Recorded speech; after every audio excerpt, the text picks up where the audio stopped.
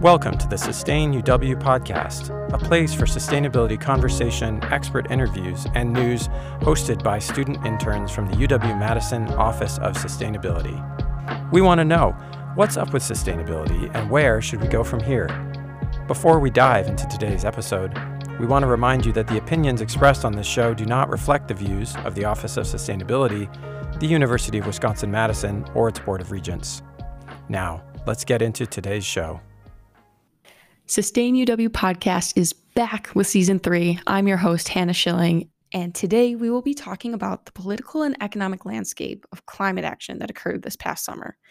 It was a lot, we know. So we dive into the recent Supreme Court ruling in West Virginia versus EPA, in which the court curbed the EPA's ability to regulate greenhouse gas emissions from coal-fired power plants. Then we take a look at Congress's recently passed Inflation Reduction Act, which has been hailed as the largest piece of climate action to come out of Congress. With me today, I have two guests, professors on this campus, and experts in their respective fields who will help me dive into these topics and give us perspectives we may not have thought about before when talking about environmental topics. Okay, so I'll go first. I'm Corbett Granger. I'm an associate professor in applied economics. I'm an environmental and natural resource economist. I study distributional impacts of different types of regulations, basically who wins, who loses, and then I'm interested in political economy factors, which types of firms favor which types of regulations, and how does that play out? My name is Howard Schwaber. I'm in the political science department. I focus on public law, among other things, public law. And relevantly, I focus on things like regulatory systems and the authorities, division of authority between, say, Congress and the executive branch, what courts have said recently about the limits of those authorities and how that plays out in terms of trying to move forward with sustainability-oriented regulatory systems. Thank you. So I'd love to start off with some background of the case. First, we can kind of talk about the legal background, maybe the political background, and then Corbett, I'll come to you maybe just for some previous economic policies that might have led up to kind of the tension that we see today in the courts. Sure. So the backstory to this goes back to the 1930s. During the early years of the New Deal, as most of our listeners probably know, the Supreme Court was striking down a lot of federal laws, especially two massive New Deal programs. The National Industrial Recovery Act was the biggest one. There was then a series of extremely landmark, as we say, Supreme Court cases. First, a couple of cases in which the court struck down programs by saying there are limits to how Congress can delegate authority to executive agencies. And then a case where they sort of backed off after Roosevelt threatened to back the court, and there was a huge political struggle and so on. For a very long time after that, it was generally assumed that this particular bit of legal doctrine was dead and not something we would need to worry about. It started to come back with the Roberts Court, not just in this 2022 case, EPA versus West Virginia, but even earlier. But what emerged was a new rule. And I'll say what the rule is, and then I want to explain, though, a little bit why it matters or what it's for. So the rule is called the major question doctrine. It's a strange rule in two ways. One, it's completely made up out of whole cloth. There's not even a pretense. Usually they pretend we've done things this way for a long time. There's no such pretense here. The Roberts Court says, no, this is a new thing we've come up with. The other thing that's very strange about this rule is it was not announced in a case where there's discussion and debate and briefs are filed and there are long written opinions. It sort of snuck in a bunch of rulings through the shadow docket, as it's called, which are rulings on injunctions, emergency stays, that sort of thing. So it's an odd doctrine in both of those two ways. What it says is that I have to give another bit of background. All executive agencies operate on the authority of enabling statutes, laws passed by Congress that says, for example, the Environmental Protection Agency may make rules regulating the presence of pollutants in the environment. That's one example right there. The National Environmental Protection Act. What this new principle that was really announced in just in that case in June of 2022 says is that if, in the opinion of the court, what an agency doing involves a major question, and before you ask, there are absolutely no criteria that have ever been preferred as to what does or does not constitute a major question. But if, in the opinion of the court, what an agency is addressing is a major question or involves a major question, then the agency has no authority to act unless Congress specifically gave them that authority. So back to my example of the EPA. If Congress says this new agency that we're inventing shall have the authority to determine tolerable limits of pollutants in, say, the water, that's a general grant of authority. The agency turns around and says, well, we're going to ban all, let's say, all traces of mercury from the water. If a court decides that a rule setting the tolerable limit of mercury at 0 addresses a major question, then the EPA can't do it. They would have to get a specific law passed by Congress that says the EPA, there's something else called the EPA. That's the Administrative Procedures Act. It's also relevant, actually. But they would have to pass a law that specifically says the EPA shall have authority to regulate mercury in drinking water. Or possibly they would have to have a law that says the EPA is authorized to set the limit of mercury at 0. It's not clear. Just as there are no criteria for what's a major question, there are no criteria for what degree of specificity is required. But that's where we are. So in purely formal legal terms, the Supreme Court has declared that it has the authority to invalidate any action by any executive agency, and many executive agencies deal with things like environmental issues, if the question that it addresses is major. Stepping back a minute, this is about separation of powers. So if we go back to the 30s again, actually we can go back to the 1780s if you like. Obviously in our Constitution from the very beginning, a big question is how are powers distributed among the branches of government? In school, you probably were told somewhere around 6th grade that the legislature makes the laws and the executive carries them out and the judiciary interprets them. That hasn't been the whole story, and it certainly hasn't been the whole story since the growth of the administrative state starting in the beginning of the 20th century and the growth of agencies. Executive agencies make a lot of policy making. The more modern model is Congress gives broad authorizations and agencies fill in all the rules, all the specifics. And that's been the model that's worked for the last most of a century. This court, the Robert Courts, appears to be trying to rein in the ability of the executive branch to make policy that might be contrary to the political preferences of the party in control of Congress. And so that's where the politics enters in. Because this is something that very much empowers Republicans in Congress to prevent, at present, the Biden administration, could be a future different administration, but to prevent the Biden administration from going forward, and its agencies, from going forward with any kind of broad environmental or sustainability type of initiative without going to Congress and getting a very specific filibuster-proof vote through both houses. And so that's where we're at. Thank you for that. Corbett, I will move on to you, just asking about some of the kind of policy that maybe was talked about in this opinion and why maybe it was or was not a major question, even though we don't have that criteria, as you've stated.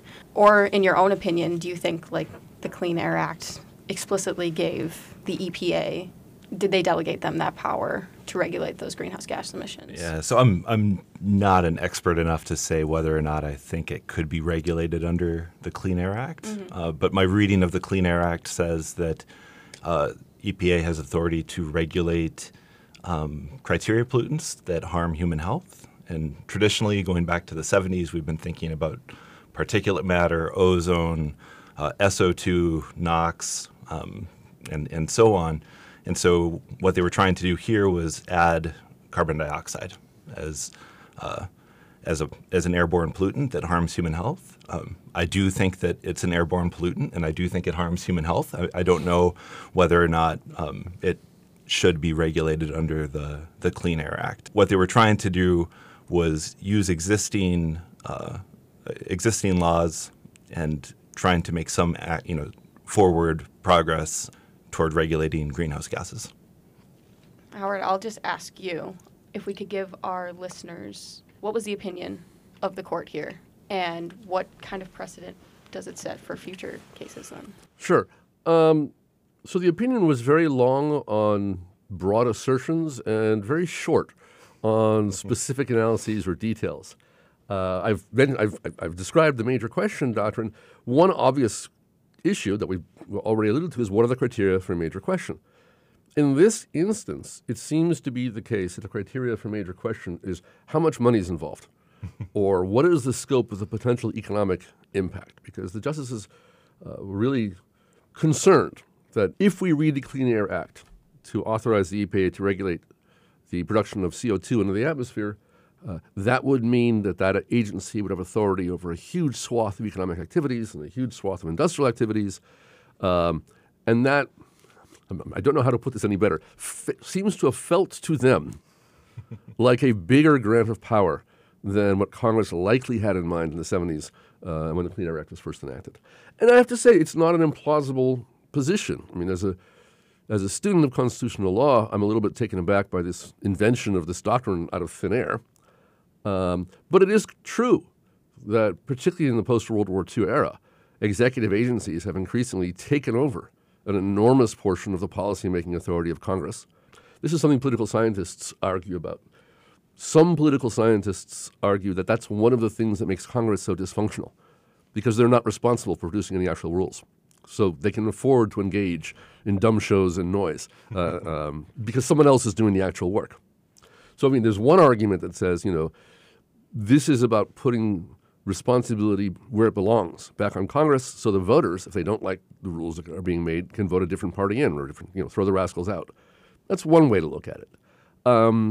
Another way to look at it, which would point in the opposite direction, is that in a modern political economy, as complex and as state-centric as a post-industrial capitalist state like the United States, it is implausible, if not impossible, to imagine Congress playing a very much more direct role in specifying what needs to be done. And if you combine with that the certain pathological state of our politics, you would be reaching a point where the problems of our political system make the regulatory state incapable of functioning.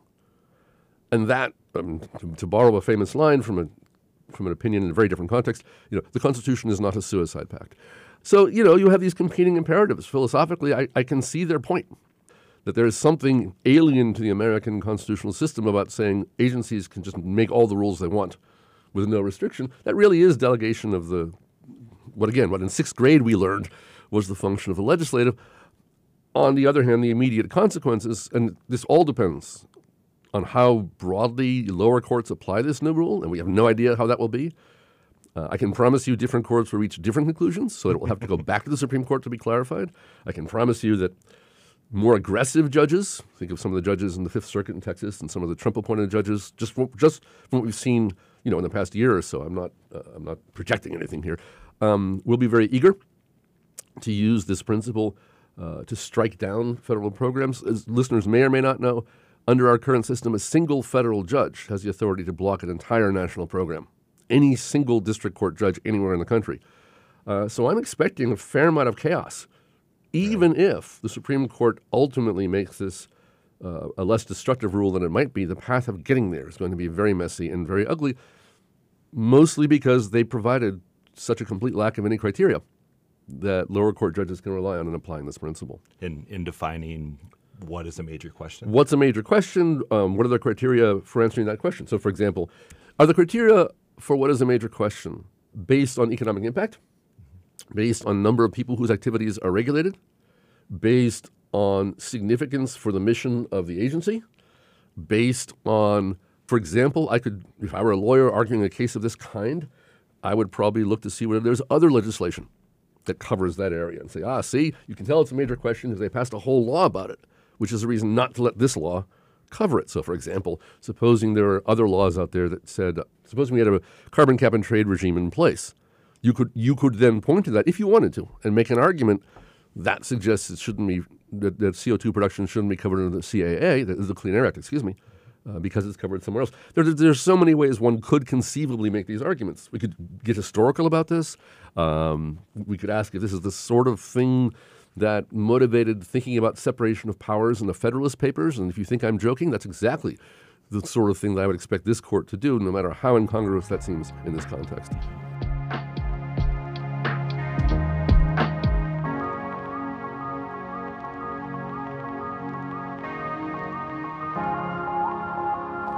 So we've been talking about the major questions doctrine and what or what might not be its criteria. Corbett, I have a question. I've taken your class, and we talked a lot about carbon cap and trade and carbon taxes. Is this Feeling a little ganged up on here.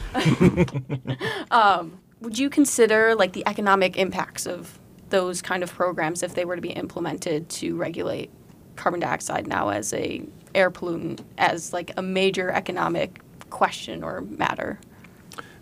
Well, I think climate change is a major problem. And so to address it, I think we do need government action. Whether or not we're going to see cap and trade or a carbon tax, I've kind of gone up and down on the amount of optimism that I have that we'll see something like that at the federal level. We were close with Waxman-Markey, came down to one vote. So we almost had a national level cap and trade program. There have been taxes that have been proposed probably every year back to the 90s on carbon, never gone through.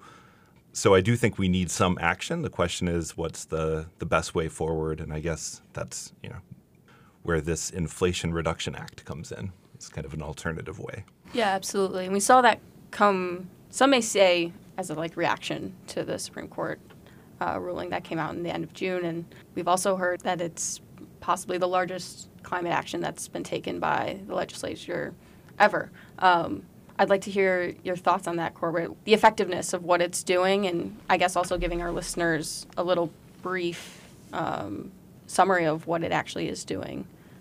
So the Inflation Reduction Act is a lot of things. It's not just a climate bill, but it's also not really just targeting inflation.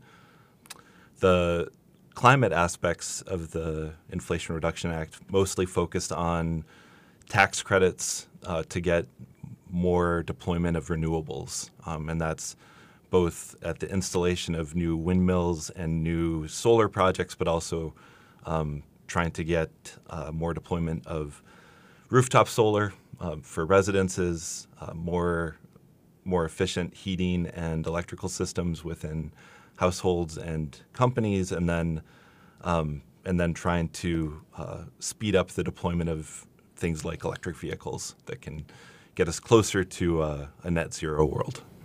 And just with tax credits, it seems that the people who are in a position to already do these things are going to be benefiting most from them anyways. How much is it really stimulating kind of economic growth, but also helping environmentally? If these, say the people who are buying the electric cars, they're usually the people who already have the money for it and they're just getting maybe a tax credit on it. Yeah, and I think that's a really important point to make. You don't want to just give handouts to people that would have been doing this absent the policy. Electric cars is a great example. We already have a lot of people that are driving Teslas. What we've seen recently for tax credits for EVs was capping the total value on the car. I'm not sure if that's exactly the right way to do it, but it's one way to make sure that you're not subsidizing the purchase of a luxury EV. I think the recent cap was $40,000. I'm not sure if that's moved or not. They're also trying to use these tax credits not just for new EVs, but also for used ones. But if you look at the value of a used EV, it's still a pretty wealthy household that's purchasing EVs. That these haven't really been on the road long enough to be hitting the really low income groups. And so distributional concerns are, I think something that people should be paying attention to. Other places that you could see this, there are tax credits for homeowners. They're also trying to target tax credits to make sure that some of these new technologies are also reaching renters, but that's harder to do, and so it's also difficult. I think your question was how much of this is going to people who are already making those purchases. Ideally, we'd like to target kind of the marginal consumer, somebody who, in the absence of this tax credit, would have purchased a gas vehicle. It's hard to estimate exactly how much of this is displacing gasoline vehicles versus people who are truly on the fence. It's also difficult to see how much of this is people speeding up the purchase of an electric vehicle. It could be that the tax credit is expiring and they're trying to get in under the wire, and that's something that we see in other instances. In general, I will say that tax credits and similar economic incentive devices aimed at altering a market are much more effective on the supply end than the demand end. It's very difficult to reach enough consumers with enough incentive to change a broad pattern of usage and purchases. It's much more efficient and effective, as has been done both in the United States and in countries in Europe, to use tax credits to subsidize, for example, the development of better solar technology or the construction of power stations for these electric vehicles. There have been a couple references already to a certain squeamishness about the idea that in the pursuit of helping the environment, we might be helping the rich get richer, that sort of economic justice concern. But the fact is, any large-scale solution in a liberal capitalist economy is going to involve businesses. Yep. And businesses motivated by profit to get into this sector and develop products and services, and that is the nature of the beast. In the long run, obviously, what we want to do is retire the old, most polluting cars off the road. That's hard to do. And this gets back to this economic thing, because the people who drive those cars in the first place probably can't afford a new one, electric or otherwise. Yeah. It's also worth pointing out that it's not just electric cars. There have been tremendous improvements in the degree to which gasoline-based cars pollute. We took lead out of the gasoline. There have been all kinds of steps. Whatever we already have, it's easy to overlook. But the creation of things like the Clean Air Act, the Clean Water Act were tremendously important. I'm old enough that I can remember when walking across New York City was a visually unpleasant experience because it was that smoggy. So, we know we can effectively use regulation on a large scale to alter the environment. We know we can use economic stimulus at the supply end to have at least some effect. But, the piece that I always come back to, because I study politics and law, not environmental science, or one piece I always come back to is, if you saw the news of the last 2 days about Saudi Arabia's announcement shutting down production in order to drive up oil prices, there's an enormous strategic dimension here. Europe was reminded with blunt force that it depends entirely on Russia to keep warm in the winter. That's a terrible situation to be in. Mm-hmm.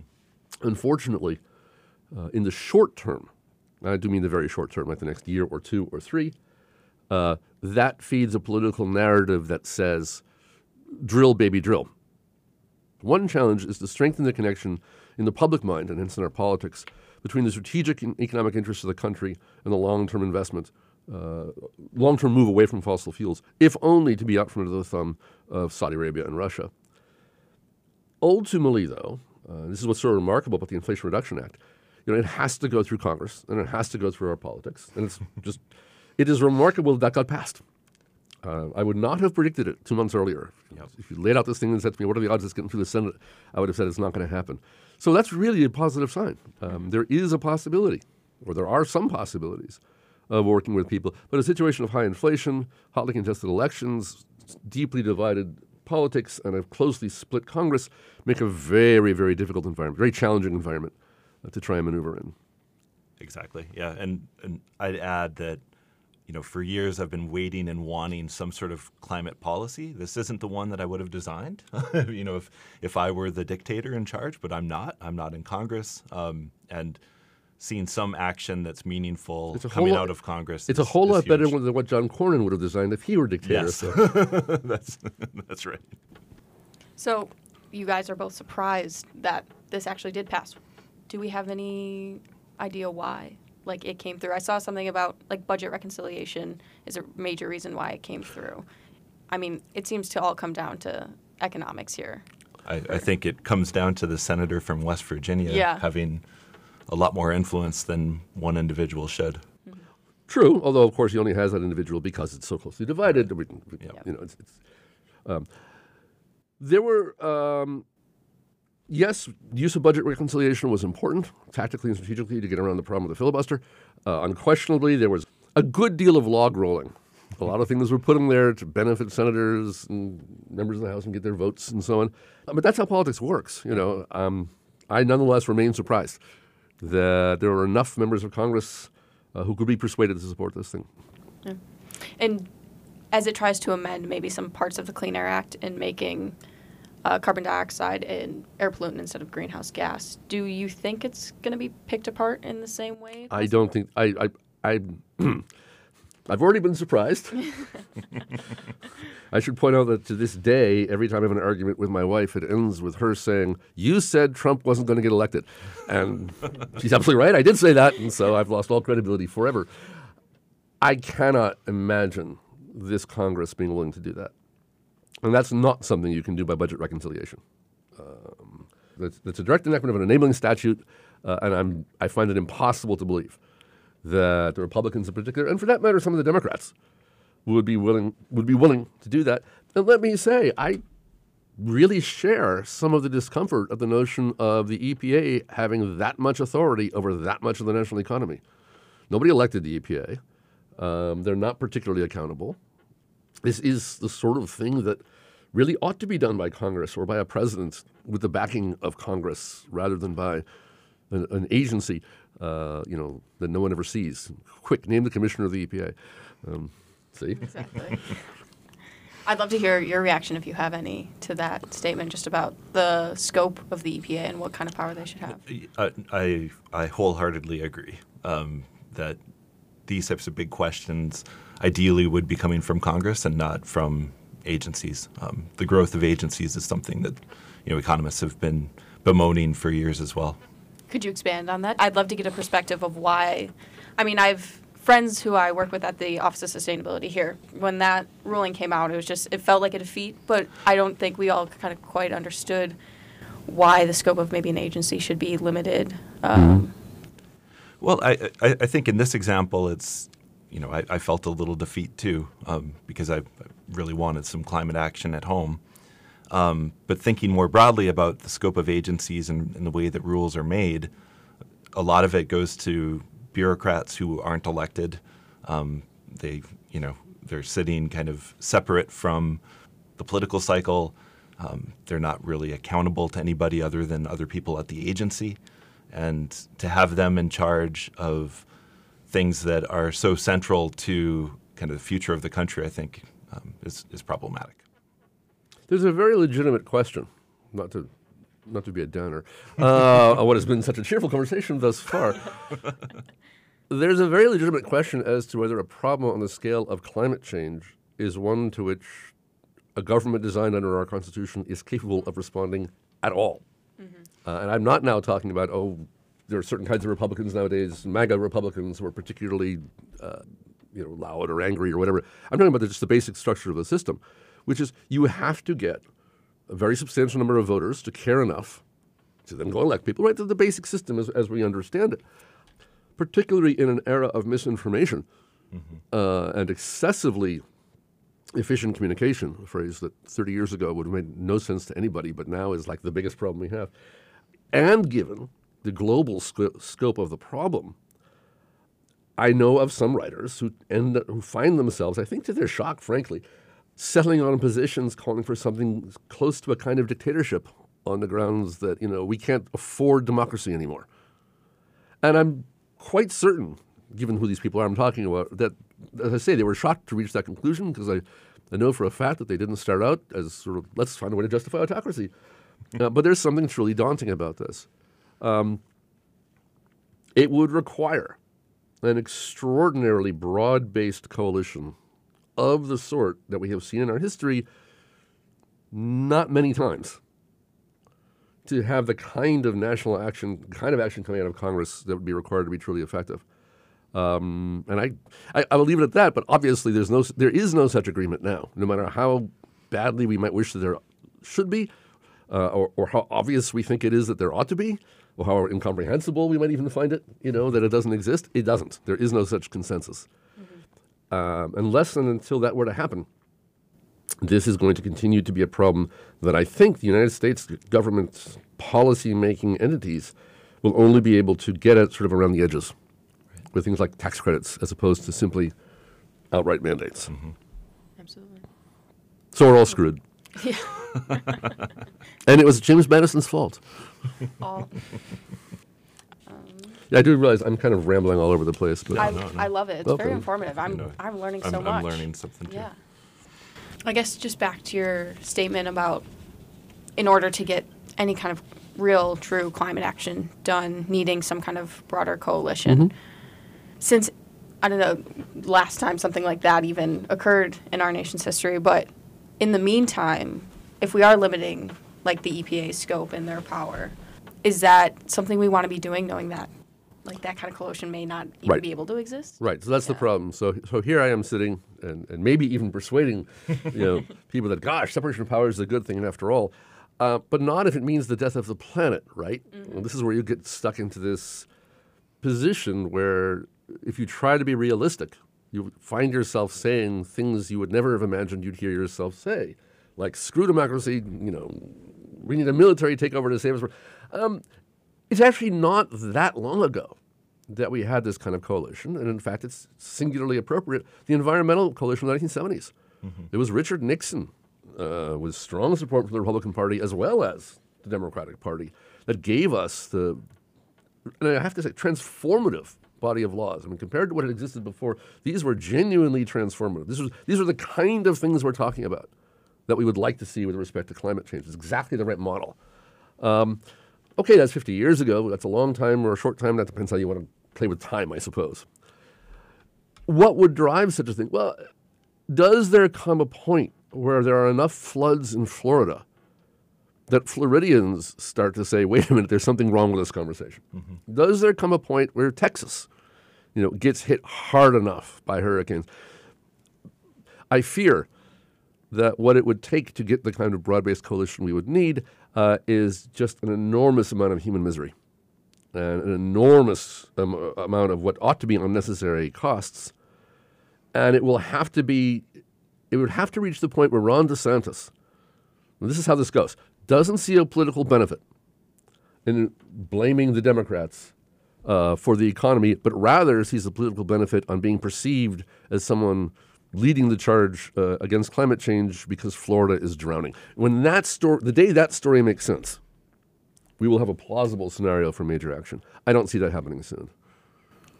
When I teach environmental economics, one of the things that I focus on is if you go back to the 70s, that's when we had the Clean Air Act, the Clean Water Act, and like you just said, that came out of Nixon's White House. And moving forward, even as recently as the 1990 Clean Air Act amendments, which were transformative for the way that we regulated power plants and created the emissions trading scheme for sulfur dioxide, led to huge emissions reductions. You were too young to remember acid rain. I do not recall. For listeners who are of a younger age, it used to be the case that coal-fired power plants, say that 3 times fast, in the Midwest pumped so much sulfur dioxide into the air that it landed in New England as rain that took the leaves off the trees. It was something that I was, I as a young child was scared of. Yeah. No, and if you were smart, you told your kids don't drink the rainwater. Yeah. Anyway, what happened after that, was really transformative. It was a market-based, environmental regulation with huge benefit to cost ratio. The most conservative estimates are about the benefits were about 50 times the cost, and so it hasn't been that long when it wasn't unheard of to have Republicans in charge saying, we need to do something about the environment.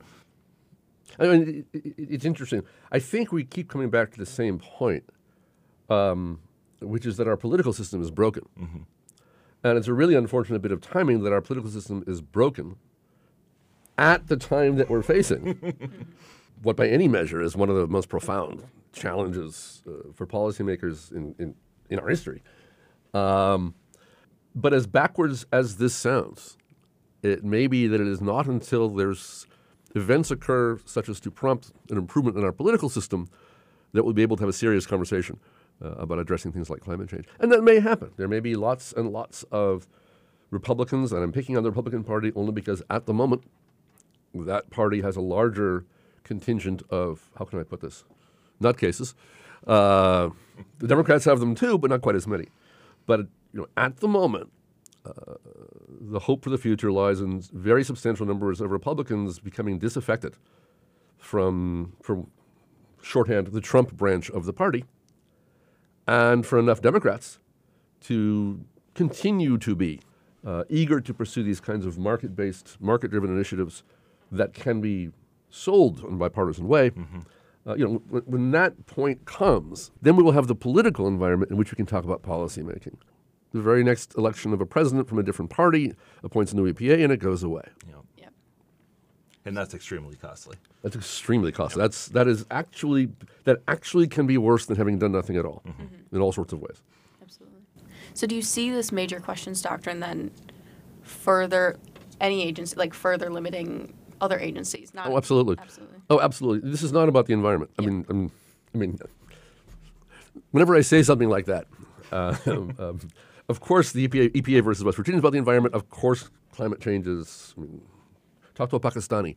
A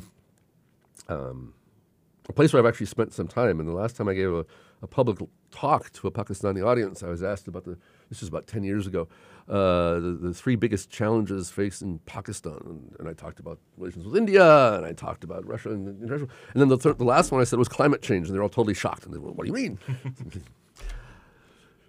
California was what I was just going to bring up. If there's an area where I have hope, it's that California is taking aggressive stances on a lot of different policies, including their zero gasoline cars by 2030. That is going to have huge spillovers because auto manufacturers are going to respond to something like California because it's the 8th largest economy in the world. And so what we've seen with past steps in California, like having more stringent emissions regulations, for example, for cars, we've seen that spill over to what gets produced and sold in other states. And so I'm hopeful that, by California taking kind of strong steps where ideally it would be the federal government, that in some ways is going to be pushing the firms' hands to be a little bit more innovative, produce goods that are a little bit more environmentally friendly, hopefully have a smaller carbon footprint. And then that might actually induce the federal government to take some steps as well. Absolutely a correct description of past practices. And it exists in lots of areas. I mean, high school textbooks are to a very great extent driven by the markets of Texas and California because once a market is that big, it's just more efficient to make the same thing for everybody than to have separate ones. But there is something new that we have not seen before, which is people like DeSantis and Abbott in Texas with their anti-woke capitalism, willing to punish businesses for, well, in their perspective, engaging in values-driven political agendas. I would not be at all shocked to see a response from states like Florida and Texas saying, we will not allow zero-emission cars here, or, if you comply with California, we will do business with you. Or, it is perfectly possible. We are so used to thinking of firms as the unit of measurement. It's perfectly possible with sufficiently divisive politics to end up breaking firms or necessitating a multiplication of firms. So for every California action, there's an equal and opposite not yet. DeSantis reaction. Well, not yet, but it's possible. It's possible, and this really is the first time we've ever seen this. We've never seen state officials who disagreed with California's efforts to raise environmental standards take direct action to try and counter them. It feels to me like we might, given what we've seen, particularly out of DeSantis in the last year. Before we leave here today, I want to ask you, Howard and Corbett, to share one thing our listeners can take with them in their conversations, studies, and perspectives regarding what we talked about. My one-line takeaway, which I'm sure will be different from yours, which is good because we do different things, it is, I think, self-deluding to think that you can solve major policy problems in America without a substantial improvement in our politics. And this is one of them, but not the only one. Yeah, and I agree wholeheartedly with that. Trying to think of something that gives me a little bit of hope, though. If you're worried about climate and you're worried about energy, we're seeing markets do a lot of the things that we thought 10 years ago would take regulations, like getting rid of coal. Cheap natural gas has done that. It's not regulations that's been killing coal. It's been the availability of cheap natural gas. And moving forward, that's looking like cheap solar and cheap wind energy. Perfect. I love it. Thank you, Howard, and thank you, Corbett, for giving us those tidbits for our listeners to take away from our conversation we had here. Also, thank you for the time you put in and the effort you put in to sit down with me today to talk about how this country's economics and politics play an important role in our environment and our climate action. This has been Hannah Schilling as your host for today's episode, and we will see you next time on Sustain UW.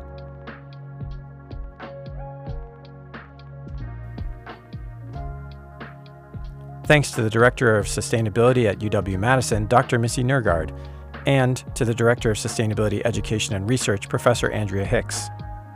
Thanks also to the Nelson Institute for Environmental Studies and to Facilities Planning and Management for supporting this podcast. The making of these episodes requires a lot of behind-the-scenes work from the entire intern podcast team, and we are so grateful for their efforts. Until next time, continue thinking about how to best sustain UW.